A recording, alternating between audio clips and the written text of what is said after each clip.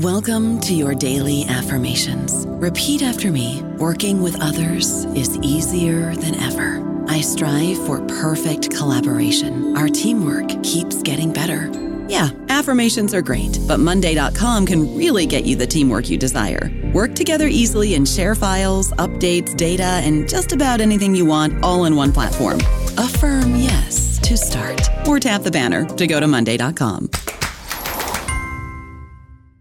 Step into the world of power, loyalty, and luck. I'm gonna make him an offer he can't refuse. With family, cannolis, and spins mean everything. Now, you wanna get mixed up in the family business. Introducing The Godfather at ChumbaCasino.com. Test your luck in the shadowy world of The Godfather slot. Someday, I will call upon you to do a service for me. Play The Godfather now at ChumbaCasino.com. Welcome to the family. VGW Group. No purchase necessary. Void where prohibited by law. See terms and conditions. 18+. Hello, everybody. This is Marshall Poe. I'm the editor of the New Books Network, and I'd like to tell you that we have a new and improved website. It has 2 new features that we think you'll love. One of them is a vastly improved search engine, so that when you type in keywords, you'll get a bunch of episodes really quick. The other is the ability to create a listener account. And in that listener account, you can save episodes for later listening. So you can create a kind of listening list. We think these features are neat and we think you'll enjoy them. Please visit the site today.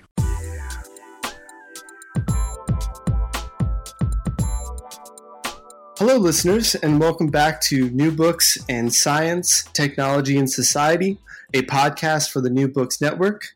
I'm your host, Chad Vlasic. Today we'll be talking to Nicholas Bauck about his book, A Geography of Digestion, Biotechnology in the Kellogg Cereal Enterprise. This book touches upon a history of the Battle Creek Sanitarium and John Kellogg, specifically Kellogg's connection with the digestive system to material processes and assemblages, such as the urban sewer infrastructure, agricultural production, and the food production within the sanitarium itself. So let's go ahead and welcome Nick to our show. Welcome, Nicholas. Hello. Thanks for having me, Chad. Great. So I was wondering if we could begin by you just telling us a bit about yourself. Yeah, sure. Well, my professional background is in geography. I'm discovered geography in my undergraduate days at the University of Wisconsin in Madison, and ended up majoring in geography, and in some ways kind of never looked back. I took a break from school and academia for a while, but then returned to get a master's degree in geography, at which point I got in, which was marked the beginning of my interest in food studies. At that time, I was really interested in some of the legal naming of foods, and particularly in the European Union, where they have these geographical place indicators. So I got really interested in some of the legal history of that geographical naming of foods, and then. For my graduate school for my PhD, I went to UCLA, which at the time at least had a heavily weighted humanistic and cultural and historical geography department, which is what I was interested in doing. I've always kind of been drawn to historical geography and cultural geographic theory as it applies to space and environment and landscape. So at UCLA, I continued that interest in food studies, but got sort of came across this, what I conceived of as sort of a gap in the way people were talking about food geography, and both in terms of production, which it was really heavily influenced by like political economy discussions and political ecology, like how landscapes are made by economies and food growing landscapes, But then also within food consumption studies, we're really focused on sort of cultural attributes of why and how people eat what they do in certain places. And in neither of those conversations were people explicitly talking about digestion or the process of digestion. And I thought, well, that's interesting. Now, maybe there's something I could say about digestion and as a fundamental part of eating, and how that relates to kind of a food studies or a food geography discussion. So that's how I got into the digestion thing, and then kind of fell backwards while I was writing doing my graduate work and writing my dissertation. Kind of fell backwards into the Kellogg story, in part because John Kellogg, who was the person who ran the company in its early years, at least, was so he was obsessed with a lot of things, but one of the things he was obsessed with was digestion, and he wrote a lot about it.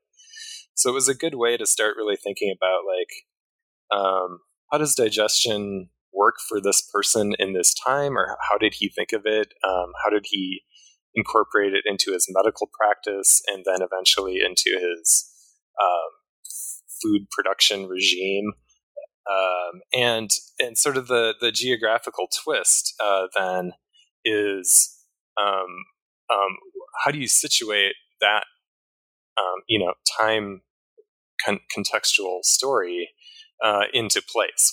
What is the place of where this was happening, which is Battle Creek, Michigan, and the kind of upper Midwest and Michigan landscapes? How did those play into the way Kellogg was able to practice his health philosophy of kind of digestive reductionism, and how did it make the growth of this type of eating cereal, in particular breakfast cereal, that is now ubiquitous in many parts of the world. So that's a little bit of my background as it relates to this project.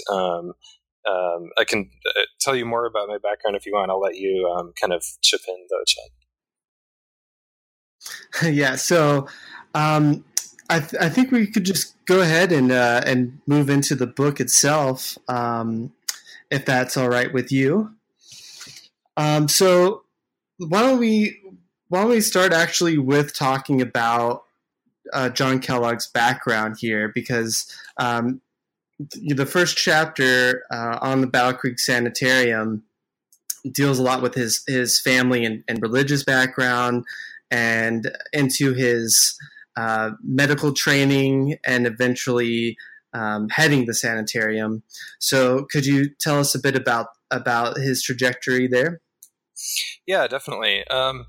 So it's important for readers to know that as a case study, the book is centered on the character of John Kellogg, who is one of two brothers, the Kellogg brothers, who kind of ran this cereal business for its first 50 years, basically. They started, so John Kellogg was a doctor, and he grew up in Michigan and became a doctor. And as he was becoming a doctor, this path toward medicine, this would have been the 1870s when he was doing this, so quite early in terms of like formal medical schools, and in terms of the sort of increasing access to things like bacteriology and scientific discourse in medicine. He was kind of in the earlier edges of that in medical schools.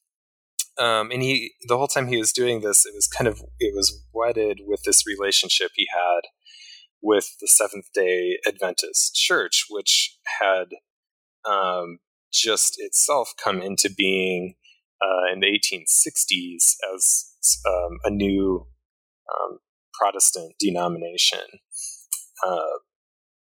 that was based on millennialism. So in other words, a impending end of the universe was coming soon, and there was this theology of preparing oneself and one's body for that impending end of the world. So that's where he came from in terms of like kind of his intellectual milieu, and essentially what happened, and what I talk about in this chapter, is how that science background kind of was played out in the context of his religious upbringing and his religious benefactors, really importantly. So the Battle Creek Sanitarium, the place of health that I talk a lot about in this book, was started and funded and founded by this new religious organization, the Seventh-day Adventist Church, essentially as a architectural manifestation of their theology and their health philosophies. Health philosophies being things like take really good care of your body, don't eat meat, don't drink caffeine, tobacco. They were like kind of these like for various reasons were seemingly ahead of their time in the way we talk about how to be healthy now. They were saying this, in the 1860s and 70s, and so they and then too, the reason for the Battle Creek Sanitarium was that it was their kind of business model. It's how they stayed afloat as a new organization. They got people to come and stay at the retreat / clinic / hospital / resort in this kind of idyllic woodsy Michigan setting. And people came from all over, mostly the East Coast, to kind of take a break, pay them some money, go through this health regimen to make their bodies clean and healthy and ready to go back to the urban rat race. So Kellogg was appointed sort of the director. And starting in 1876, was appointed director of this sanitarium, and he took it on completely. He just kind of threw himself into it and did advertising, promoting, did his own kinds of research, some of which were really wacky. If people know the story of John Kellogg, they know a lot of what he did was really strange. He had like electric beds and light baths and these abdominal punching machines and all these things that we kind of look at now and say that's like, I don't know if I need to do that to like have a healthy body. That you mentioned like in the book too, The Road to Wellville, the movie, and that's how I am familiar with this story at all. I used to watch that. I don't know why my parents let me, but I would just watch that movie kind of over and over again. Absolutely. Yeah. So and it was interesting in reading that book and watching the movie again for this, when I was doing the research for this book, it was interesting to know like that, it's this like, imagined fiction, but definitely based in some reality. Like they're going to take their creative license with making that story. But a lot of the things that we find absurd were in fact definitely documentable things that Kellogg did. Like the kind of the machines in particular. Yeah, and they have them. It's interesting. They have them on display at the Battle Creek Heritage Center. You can go look at these. They're very mechanical. They're trying to be very cutting edge. A lot of them are like electricity based, which then was of course a really big deal. So they're trying to like, it's this kind of new Gidget Gazmo like for better health thing that was going on. So there's some of that. There's a lot of what's the word, like conservative, I guess we would say, like health advice, like very conservative sexual health advice, striking even by today's standards. But one of the things that Kellogg was persistent about throughout his published career, at least, the things that he wrote about consistently was this concern with digestion. And so I'm kind of in that first chapter to kind of get back to your question. That's what I'm trying to do, is set this up as like, who's this character who had such an influence? Where did he come from? What were his intellectual precedents? Who were the people he was surrounding himself with? So in the first chapter, you'll see like some of the debates that went on between the spiritual leaders of the church and appointing a director of their sanitarium wellness center place. And there's like some conflicts that ensued about how that should be operated. And Kellogg kind of found himself in the diplomatic center of enough of those conversations that he kind of emerged as the person to whom they granted the keys to the place, and he kept them until his death in the 1930s, I think. He was director until the 1930s, at least.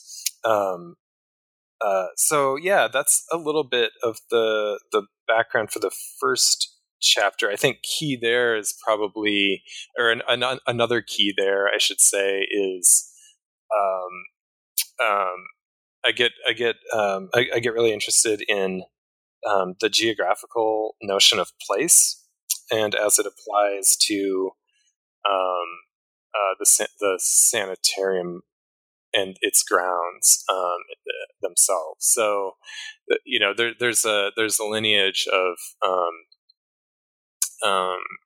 historical geographical writing about how place functions, how place acts as like a bundler, basically, of different social and environmental attributes that make this unique thing. The point of which in this book is that for people to experience Kellogg's brand of healing, they had to like get on a train and go to Michigan, to go to Battle Creek. Like, you had to be in the building, like with the architecture of the building, did things that allowed his brand of healing to happen, and not least, and also including things like the slope of the hill and the soil around. At least this is how they talked about it, right? So they were very into that notion of selling the place as much as they were selling an idea, which I think is really interesting. From an introductory first chapter sort of, hey, this is like an interesting geographical story, here's why. And so who are they trying to get out there? Could you talk a little bit about the people that trekked out there to the sanitarium? Yeah, so these were middle upper class, again, mostly people coming from the East Coast urban areas, but also a large group of, a large constituency would have been from Chicago. And it really was, it was an white middle upper class, mostly moneyed, oftentimes famous. They had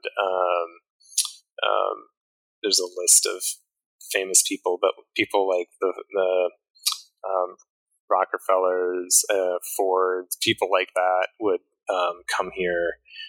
Presidents would come and get their picture taken, or stay for a couple nights.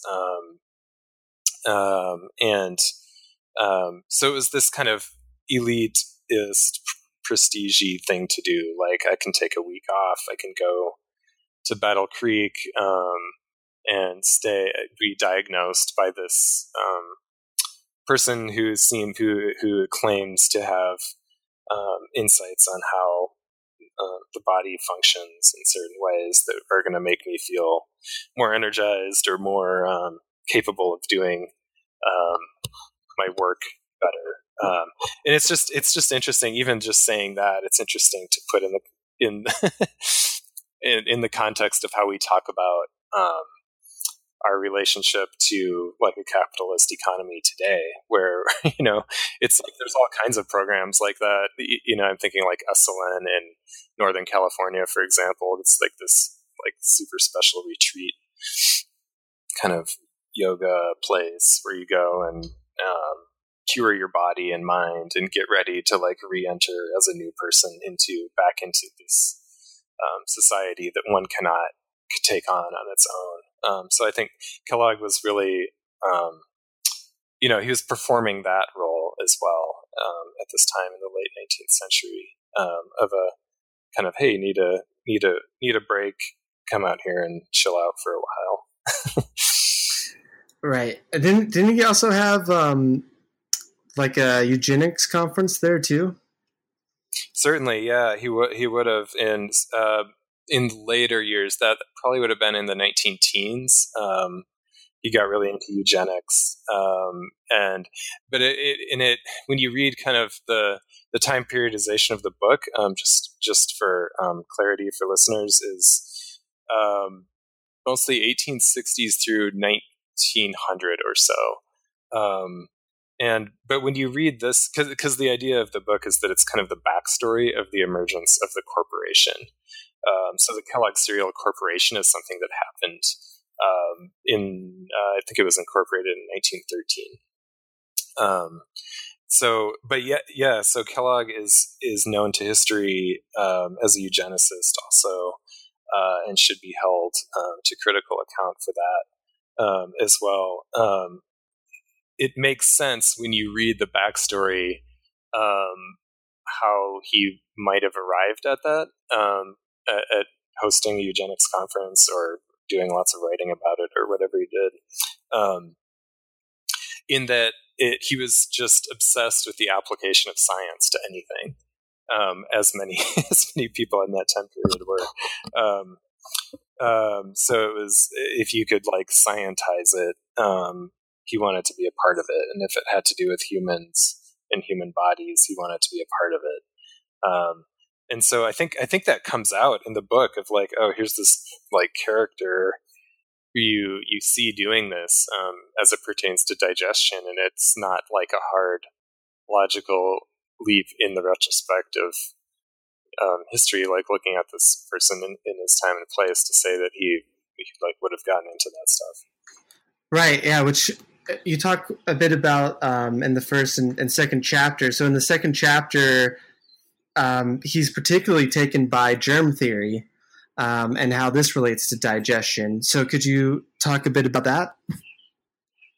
Yeah, absolutely. Yeah. So the second chapter is more. It's a more kind of deeper dive into the type of science he was using and adopting to sell to his patients and to keep his benefactors happy and all that.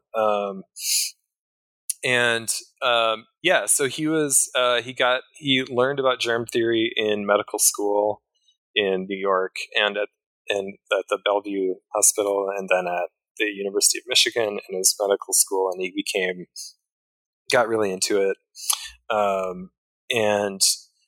It comes up early and frequently in his writings about the stomach and about digestion. Most notably, there's an 1896 book called The Stomach that he wrote, and in that book he kind of outlines his look to the French bacteriologist Charles Bouchard, who had this theory that was called auto-intoxication. And so Bouchard was observing or trying to make the case, at least, that when bacteria sit in the body without movement, it creates poison or toxins in the body. And so, while not untrue in the strictest sense, as we understand it today, Bouchard and then Kellogg, by sort of adoption, took that to a really logical extreme, and Kellogg applied it to eating and moving through food through the body. So he was like, his message, Kellogg's message, at least in 1896, was food should never stop in your body. Like, we have to eat to stay alive, and that's this like unfortunate fact.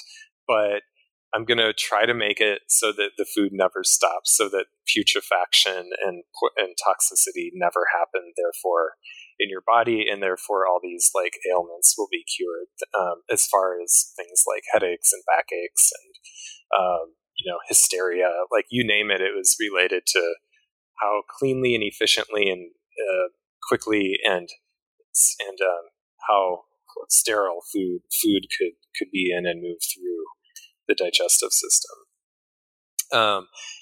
So it's really that Bouchard auto-intoxication thing that kicked off it set a program for Kellogg. It set a 15 to 20 year like plan of action for him, where he was trying to figure out the exact right foods that would move the best through the body. I don't know about you, but I'm very busy and I don't have a lot of time to cook. That's why I subscribe to Factor. Eating better is easy with Factor's delicious, ready-to-eat meals. Every fresh, never frozen meal is chef-crafted, dietitian approved, and ready to go in just 2 minutes. You'll have over 35 different options to choose from every week, including Calorie Smart, Protein Plus, and Keto. These are 2-minute meals. Factor meals are ready to eat and heat, so there's no prepping, cooking, or cleanup needed. They're flexible for your schedule. Get as much or as little as you need by choosing your meals every week. Factor is the perfect solution if you're looking for fast, premium options with no cooking required. Sign up and save. We've done the math, and this is important. Factor is less expensive than takeout, and every meal is dietitian approved to be nutritious and delicious. Head to factormeals.com/NBN50 and use code NBN50 to get 50% off. That's code NBN50 at factormeals.com/NBN50 to get 50% off. Yeah, so in this chapter, you also talk about some of the measurements that he did, and in terms of how he wanted to get this 0 bacteria number that somehow he reported, and how that relates to this idea of deviance that you also talk about. Mm-hmm. So, in relation to that, what were some of the measurement techniques that he used, and could you talk a little bit about how it seems like the patients were actually pretty excited to get these reports, and how that led to a very specific kind of diet for them. That they often right. It was like, they often went against that because apparently there's a sub economy that you also talk about where they can go and get some meat. Right. Right. Yeah. So I think it's part of the attraction and the salesmanship and in salesmanship partly in a huckster sort of way, but partly in a genuinely, this is what we have to offer you. We think we're doing something interesting sort of way. Part of that message was that hey, if you come here and hang out with us at our sanitarium and pay us this fee, we're going to give you an objective, we have a way of giving you an objective answer of what your body's doing. And then we can know exactly how to fix it. This is that's a pretty interesting thing in medicine in the 1890s, to make that promise. So people would arrive and say this is again like mid 1890s. They would get off the train. They would go into the sanitarium examination room, and they would have they would be examined by John Kellogg. At least the first time, he had like a whole staff of nurses and stuff. But they fed the new patients a very specific like test meal usually, and this would have been like it's grain based stuff. So they gave them like crackers and breads and maybe some fruits and things like that, like dried fruits. And then they would have the patient come back, like usually later the same day, and they actually inserted a tube down the patient's throat and pumped out the partially digested food, and then measured it for things like acidity, how quickly it was digesting, how much proteins were remaining or carbohydrates were remaining in the test thing that they gave them. They could do this all numerically and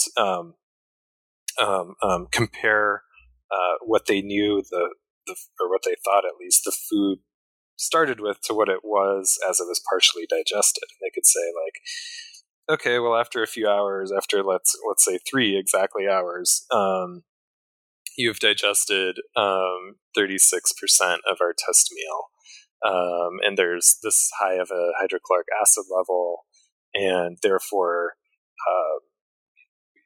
we deem you. He had all these words like you're either hyperpeptic, hypopeptic, anapeptic, respectively, meaning too much acid, not enough acid, or just totally something totally going wrong. And there were a number of other categories, and they charted these out. They had things. They had limits like okay, between 5 and 8% is hypopeptic. Between 62 and 68%, or this level of whatever they were measuring for, is this sort of problem. And so this is the deviation, right? You're literally seeing, you're actually seeing in these charts the lines being drawn and they color coded them into different types of people. Like you are this kind of sick person based on where you fall in this chart. You're that kind of sick person based on where you fall in this chart. And that was, I think it's frightening, and yet we do that today with all kinds of things like BMI, body mass index. I know like Julie Guthman's written a lot about that. But I think about, so how prevalent and freaky that is today, but how comforting that might have actually been in the 19th century. To say, oh, like this is like this. It's like this identity thing, and of course, then it's also completely. It's creating these bodies, right? It's creating this ideal body type and reinforcing what it should be, and then, exporting that vision of what a body should be to at a national scale. When you think about why cereal, how cereal plays into it, and the impetus for designing cereal the way they did, it was to get all the bodies into the right square on the chart, or into the right cell in the chart. So people would then, they would take the results of this test meal and pump their stomach with this tube and take it to the lab, do the measurements, and then prescribe, as if it was like a medicine. They would prescribe what people should eat for the remainder of their stay at the sanitarium. And it, again, usually was very grain-based, nuts, fruits, things like that, vegetables, in varying doses and quantities. And And people would inevitably, get sick of eating all this like boring, bland food. And there were all these kind of incognito places in town that would serve steaks and cigars and things like that. So it's kind of a funny side story that there was this like sub economy of not gross food. Yeah. So thinking about the cereal in particular, of course, the third chapter is about this sort of serendipitous events that led to not one, but at least two contradictory stories about the invention. So I was wondering if you could talk a bit about how, the cereal was invented, how these different stories came about. Mm-hmm. Yeah, definitely. So there's, I guess, I think when you say stories, correct me if I'm wrong, but I'm sort of interpreting that as that there was kind of a conflict in the creation story. Right. Between William and John. Right, exactly. Yeah. So these two Kellogg brothers who kind of ran the company for its first 50 years, they didn't have a great relationship. For people who know some of the story will already know that fact. And it, so a lot of the sort of different storytelling around the invention of flaked cereal ended up having to do a lot with intellectual property, like who got who had the rights to this product that was all of a sudden by the 1920s and 30s being exported all over the world and sold as it's an extremely popular mass-produced, mass-marketed food product.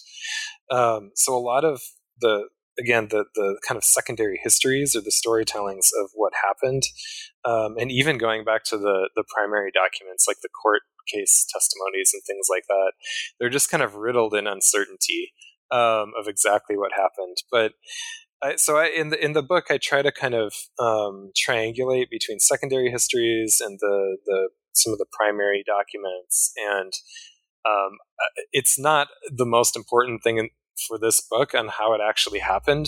So I just try to do my best to give kind of the important details of the story. And the important details of the story are that at one point, it's a story of John Kellogg trying to figure out how to make food, how to engineer foods, quite literally, how to design and engineer foods so that they could do so that they could not get trapped in this auto intoxication thing, so that they could move through the body really quickly. And he was just having a hard time doing that without the stomach creating what he thought was like too much acid or too much bile or too much or leaving too much sugars as byproduct that would go into the bloodstream. Like he didn't want any of that stuff really. So he through his way of doing these tests, he was experimenting with different ways of baking breads and grains, and a lot of that story kind of stems from the backstory of granola, which is a whole other thing that I talk about a little bit in the book. But eventually they leave out this like sheet of mashed wheat, and it dries out, and they send it, they bake it and then crack it, and it turns into what to us would look something like cornflakes. They were made with wheat, importantly enough, at the time. But it's this process of you take wheat, you mix it with water, you make this doughy kind of thing, and you flatten it out through kind of like, again, what we might think of as like pasta rollers that they appropriated from another kitchen use that they were using them for, and now off the top of my head I can't remember what that was. But they essentially took these steel rollers, like 2-foot long steel rollers, and rolled this mush through them to create the thinness, this thin layer that could be dried out and then kind of cracked, like with a hammer, after baking it again into flakes. And there was something about like the property of the flake itself that performed the way that Kellogg wanted it to in his chemical lab analyses. It left the right amount of sugar. It tended to help people not make as much stomach acid when they digested. And so he thought, this is great for him. It was the miracle food, right? It was the thing he was looking for. It put everyone in the right cell in his chart. Or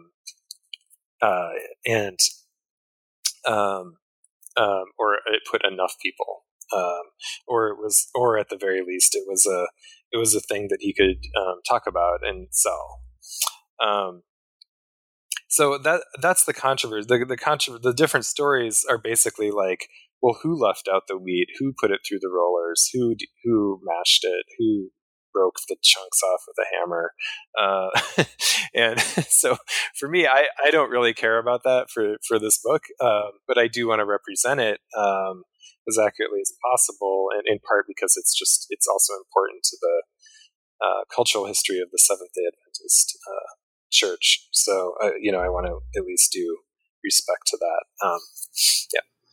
Yeah, and then in this chapter, you also talk about the role of John's wife, Ella, specifically in the kitchen, and you also make this connection here between, place and making of cuisine, cuisine versus kitchen, some of these important differences. So could you talk a little bit about Ella's role and as well as like the role of the kitchen in terms of Kellogg's sanitarium and science?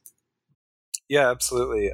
So they ran an experiment kitchen, which is where a lot of this, including the cornflakes story that I just told, which is where a lot of that happened. Not at some point it was, I want to say 1893. John Kellogg's wife Ella became the director of that experiment kitchen. So she got she bought into what John Kellogg was trying to do. She was a huge supporter, and but she kind of took her own way too, with the running of the kitchen itself. So she would, it was this very hierarchical thing with John Kellogg at the top. So he would say like, we need this thing to happen, and then she would like try to figure out how to bake. He'd say like, we need wheat mixed with corn, baked for 3 days or something like really ridiculous, and add a little bit of like tomatoes to it or something, and then that'll be our bread snack for the patients tomorrow. And then she would like figure out how to make that all happen. Yes, but she was really into this notion of the making of a cuisine, which is what they were doing essentially. They were making their own cuisine as a very place-rooted thing, and not to say like, oh, this is happening in Michigan. In terms of what I mean instead is this is a place-rooted thing in terms of it has to happen in this kitchen. Like, I'm going to set up this kitchen such that the types of things that we need to make are easier to make. Like, we have to have a certain kind of oven that gets to a certain temperature. We have to have like baking trays. We have to have like places to roll out doughs, and places to dry fruits and vegetables, and places to blend beans and things like that. So this whole like implementation is it's the geographical sort of moment of doing a cuisine. it's not just like people here eat this kind of, in this country eat this kind of food. It's like, it's more like the Italian cucina, or a number of languages have this, where the German, Portuguese, where the word for cuisine is the same word for kitchen. And so I was just kind of making that observation in the book that it's misleading in a way in English that we have this separate words for those two things. One derived from Latin, one derived from German, kitchen and cuisine. It's interesting that we make that distinction so predominantly in English, because it kind of hides the fact that you need the geographical place-based kitchen component in order to realize the cuisine. Absolutely. So the kitchen and the tools within it are part of this extended digestive system landscape, as you put it. So thinking about that, another sort of system or object here was the development of the sewer systems, which Kellogg played some role in. So what was his role in this, and why was it so important for him and his sanitarium? Yeah, and it kind of gets into the core of the book too, just to flag for listeners too, that the geography of digestion here is really really making the argument that John Kellogg's version of digestion could not have happened without these very material, very spatial connections to other technologies and landscapes in southern Michigan at the time. And so as you said, the sewer system of the town is a really important part of Kellogg being able to practice a sterile digestion. He was in charge of the sanitarium when the city of Battle Creek went from outhouses and privies to a centralized water carriage sewer system. And it's not uncommon that would happen in this time period in the United States.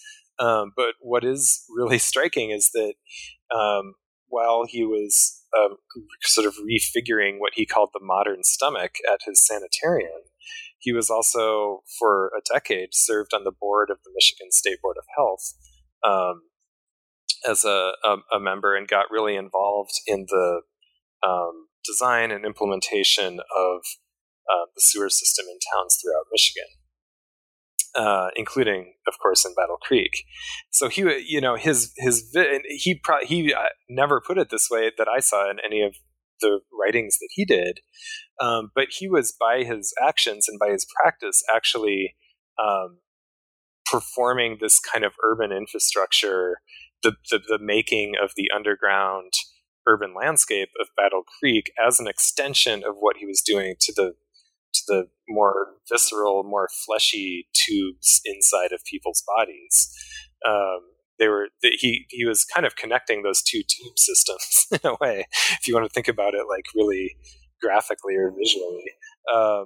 One being iron, and the other being flesh, inside people's digestive systems. And again, it all made sense to him, and there is a logic to it when you get into his rationale, at least, that it's like, well, if we want to stop stagnation, in other words, if you want food to keep moving through the body, then we should also stop stagnation in like the human waste privies and outhouses. That should have a flow to it as well. And indeed, it's like it's interesting and fun to kind of imagine, like, okay, so he was actually connecting, like, his philosophy was going from bodies to the Kalamazoo River, to Lake Michigan, to the St. Lawrence Seaway, to the Atlantic Ocean. He was like kind of doing that flow, whether he wrote about it that way or not. Yeah, that's really interesting that he has this extensive landscape that, now we're talking about, but then certainly, as far as I know, no one else was talking about it in that way. So the other part of it too, being the nearby agriculture that he also had a role in, that affected the sanitarium and this landscape of digestion. So what was so important about the changes to agriculture at this time, and how did it relate to Kellogg? Yeah. So and this is, you're pointing toward kind of the fifth and last main chapter of the book, which is about the agricultural hinterlands in southern Michigan that supplied the what became to be the mass amounts of wheat and then eventually corn that supplied all of their health food products, not least cereal, of course. So the agriculture part, again, and it's the book, if you've kind of been following along, you may have noticed that there's this kind of scalar transect. Like, you start the conversation of the book very much in the stomach and the scientific health philosophy, and then you go out to the food lab, and then you go out again to the city, and now we're going out the furthest amount to the farthest distance. We're going out to like the farmlands and as far away as maybe other states and things like that. So we're really bringing the digestive system out away from its human body, at least. So the agriculture thing, it's interesting for a couple of reasons. One was the introduction of or the intensification of mechanical agriculture, mechanized agriculture, was a huge part of that was a discourse at the time among farmers and among city and state governments and agriculture experiment stations, and people were really interested in how do you apply these notions of increased efficient soil utility or soil fertility. How do you get the most out of your soils? How can you manage more and more acres? And it all taps into the globalizing. It's part of the conversation of the globalizing economy of agriculture, where you were on this what a scholar named Michael Goodman called the technological treadmill, and talked about that in terms of agriculture, where you just have to keep applying more and more inputs to fields to make them grow more and more, in this case, wheat and corn. So Kellogg's connection to that is the simple observation that they were a huge consumer of these grains, and so were benefiting from cheap and easy access to mass market their food products. And B, they were connected in a very sort of poetic geographical sense, in that two of the major manufacturers of large-scale mechanized agricultural implements, Advanced Thresher Company and Nichols and Shepard Farm Machinery Company, were both based in Battle Creek. So down the road from the health sanitarium, you had the wrought iron factories that were pumping out thousands of threshers and combines and harvesting machines that were exported all over the country, really, but mostly the Midwest, but all over the country, so that farmers could kind of take part in or participate in this what we now know as the death of the family farm and the rise of industrial agriculture. So the health food was a reaction against sort of a local a local organic farm, and Kellogg wanted to replace that ecology and that ecosystem with this large-scale, sterile type of agriculture that promised, at least for him, and the promise that he made was that that food was better for you, basically. And I think that's a really interesting point that I kind of came across in doing this research, is that while our sort of national consciousness reaction against industrial agriculture these days is that we should react against it and do something different, which I believe we should. But it comes from sort of the same spirit that Kellogg was coming from, in that spirit is there's something terribly wrong with our food system and we need to do something different. Kellogg was saying that, and he went towards industrial agriculture. We're saying that now, going against industrial agriculture. So it's just like a neat kind of historical reminder to just be careful of the precedent for your kind of rationale or the way you're thinking about food systems.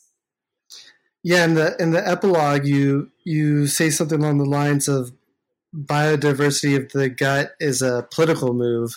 So I was wondering if you could speak on that and really just how, besides what you just spoke about, how this story relates to today's ideas around health and food production and things like this. Yeah, so the politics of the book, and I tend, just my style and my personality is that I'm not heavy-handed with the politics, but there is a strong politics to the book, really, which is that we should not think of human health as something confined to the body inside the skin as we know it. Human health is always inextricably entwined with the landscapes that surround us that we look at, and we can use those landscapes, in fact, to read the health of human bodies. And that's what I'm trying to do really in this book, is give a little methodological practice for how we might actually do that. Well, how do you read into someone's body? By looking at a landscape.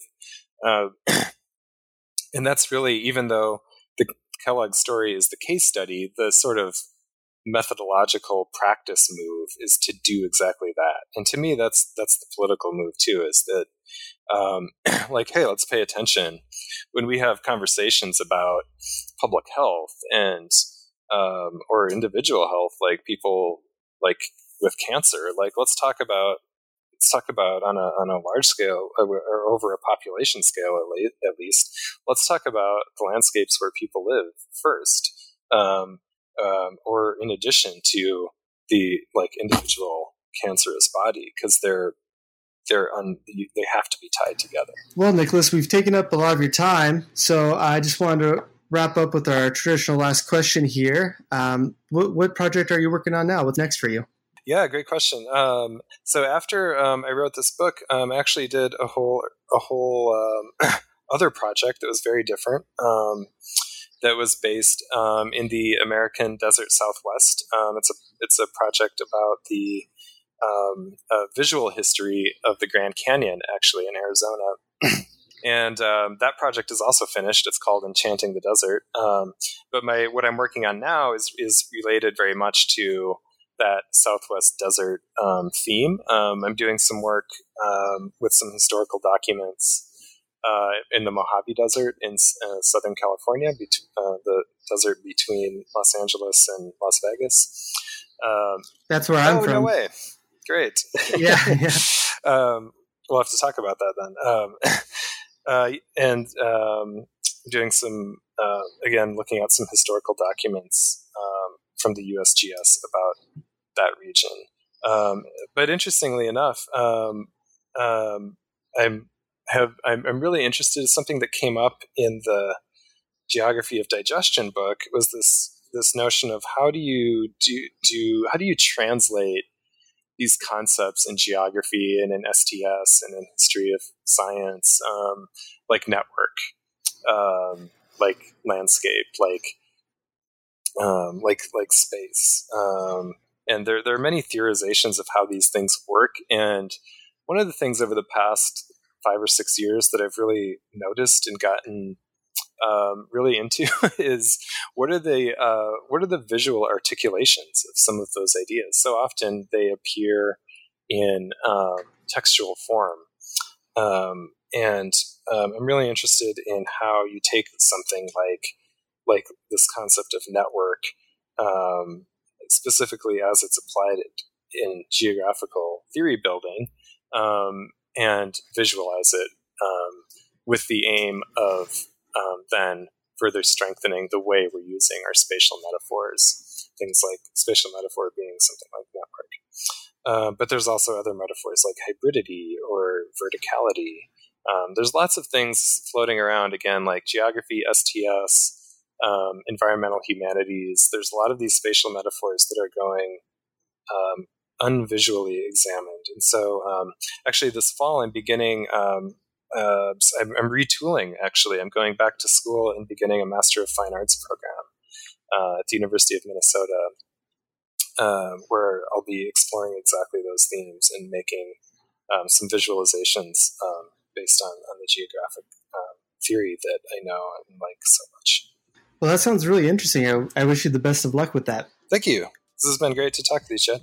Absolutely. So, yeah, we've been talking to Nicholas Bouch about A Geography of Digestion, Biotechnology in the Kellogg Cereal Enterprise by UC Press. Thank you for being on the show today, Nicholas. Thank you. Really a pleasure. I really enjoyed it. Take care.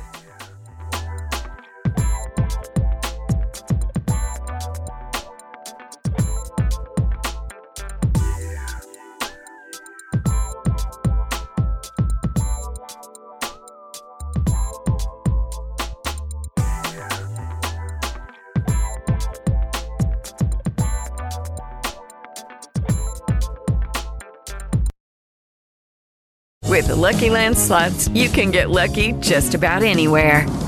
This is your captain speaking. We've got clear runway and the weather's fine, but we're just going to circle up here a while and get lucky. No, nothing like that. It's just these cash prizes add up quick. So I suggest you sit back, keep your tray table upright, and start getting lucky. Play for free at LuckyLandSlots.com. Are you feeling lucky? No purchase necessary. Void where prohibited by law. 18+ terms and conditions apply. See website for details.